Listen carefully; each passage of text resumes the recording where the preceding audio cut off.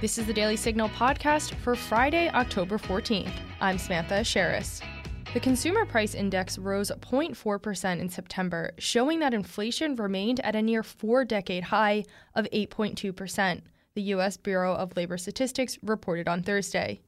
President Biden touted some progress, but our guest for today's show, E.J. Antoni, couldn't disagree more.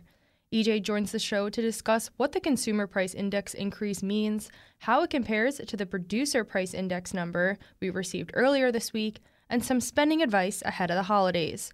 We'll get to my interview with EJ right after this. As conservatives, sometimes it feels like we're constantly on defense against bad ideas. Bad philosophy, revisionist history, junk science, and divisive politics.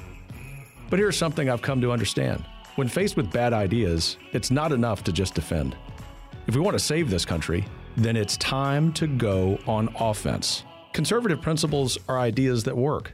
Individual responsibility, strong local communities, and belief in the American dream.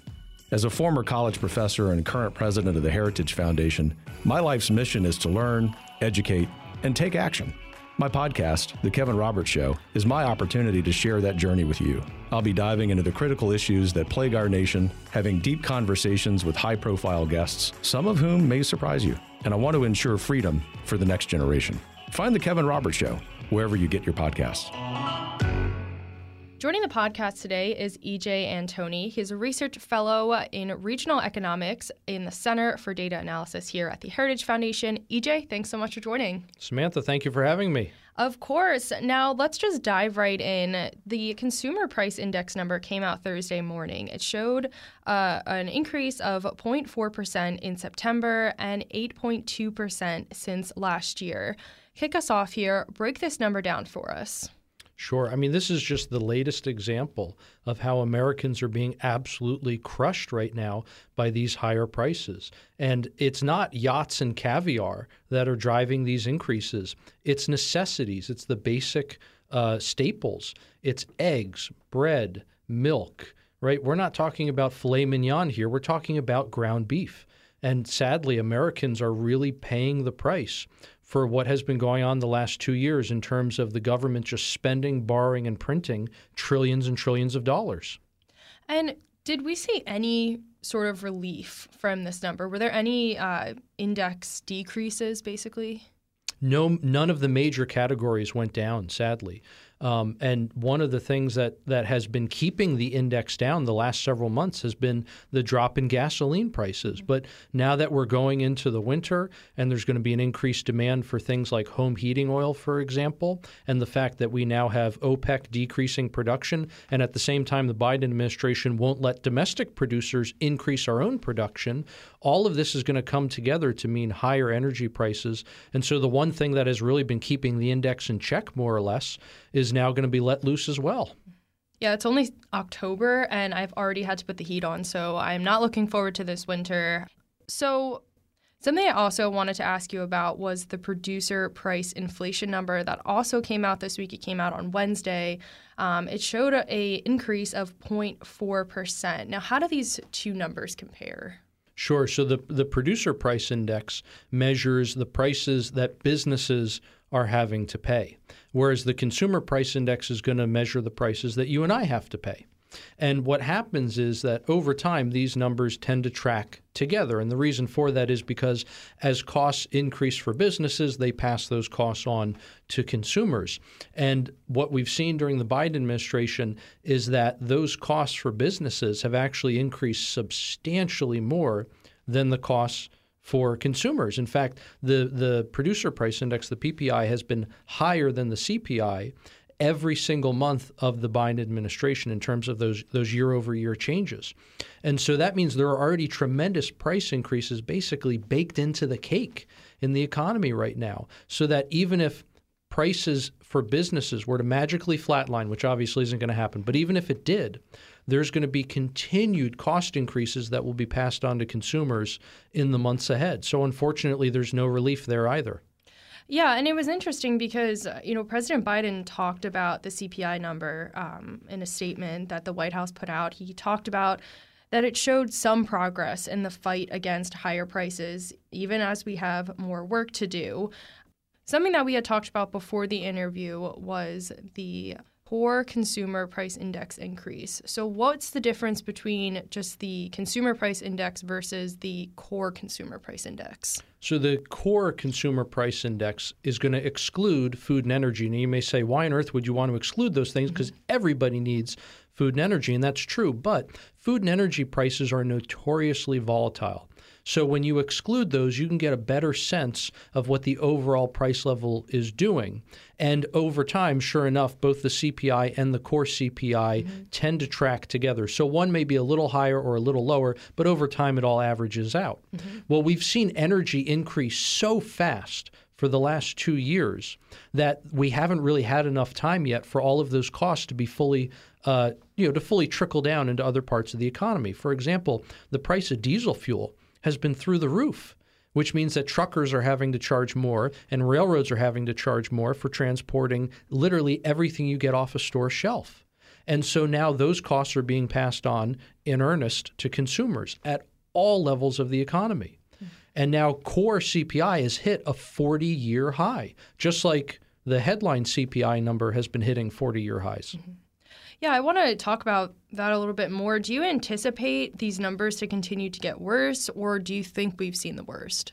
Well, just like CPI really hasn't caught up to PPI, also the core CPI has not caught up to CPI.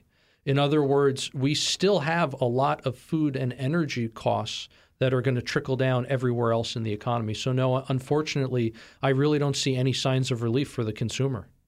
I want to shift a little bit to some other concerns that Americans are feeling and they're facing a recession. Earlier this week, President Biden was in an interview with CNN's Jake Tapper, and he said that he didn't anticipate a recession, but even if there was one, it would be basically a slight recession.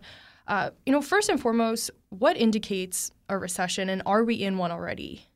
Certainly. So when we talk about recession, we're talking about the economy contracting, right? And it's actually not uncommon for economic activity to decline for a single month or even a single quarter, 3-month period.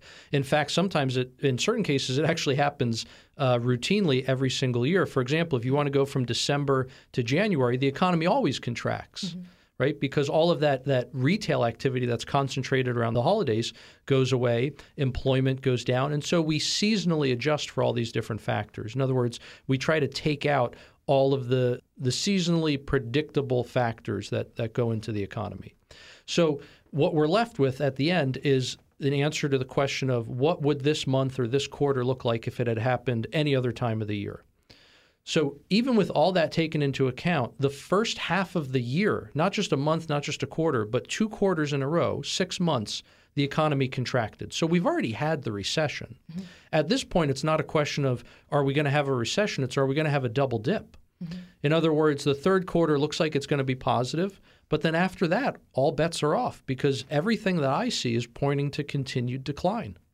Now, as we head into the holiday season, as you just mentioned, what should consumers, what should Americans be aware of this holiday season?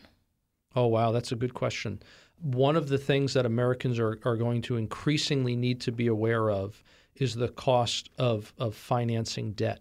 What I mean by that is interest rates continue to rise. To put into perspective how much of an additional cost this is causing consumers. If you look at the median priced home when Biden took office and compare that to the median priced home today, the mortgage on that has gone up about 80%.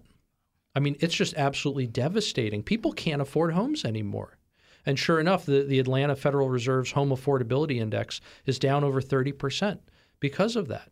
So in terms of, again, that median priced home, if you add up all your mortgage payments over the course of a year, they've increased by about $10,000 a year because of a combination of the price of the home going up and the interest rate now doubling in literally a matter of months. But it's not just homes. It's going to be credit cards. It's going to be student loans, auto loans. All kinds of debt are getting more and more expensive. So as tempting as it may be when you're doing your holiday shopping, for example, to splurge, remember how much more it's going to cost you in terms of trying to pay off that credit card. Yeah, it's going to be a crazy holiday season for sure. one final question for you, and it might seem like a pretty big ask, but if you could do anything, in your opinion, what is the number one thing that you would suggest or advise the Biden administration to do to reverse the course that the country's headed on in terms of the economy right now? Balance the budget immediately. So right now, as the Federal Reserve is hiking up these interest rates, and as we just said, that's causing a tremendous amount of harm to Americans, they would not need to hike the rates nearly as hard or as fast if we had a balanced budget. But right now we have a Congress and president that are working at cross purposes to the Fed. And the more they spend and the more they borrow, the more the Fed has to slam on the brakes. And so if they being the Congress and the president, could stop the reckless spending and borrowing, then that would solve a tremendous amount of our problems and have an incredibly positive impact on bringing down inflation. Well, EJ, thank you so much for joining the show today. I really appreciate you taking the time to provide some insight. Thank you so much. Samantha, thank you for having me. And that'll do it for today's episode. Thank you for listening to my interview with EJ and Tony. If you haven't gotten a chance to, be sure to subscribe wherever you get your podcasts to The Daily Signal and help us reach even more listeners by leaving a 5-star rating and review. We read all of your feedback. Thanks again for listening. Have a great day, and we'll be back with you all this afternoon for our top news show. The Daily Signal podcast is brought to you by more than 500,000 members of the Heritage Foundation. Executive producers are Rob Bluey and Kate Trinko. Producers are Virginia Allen, Samantha Asheris, and Jillian Richards. Sound design by Lauren Evans, Mark Guiney, and John Pop. To learn more, please visit dailysignal.com.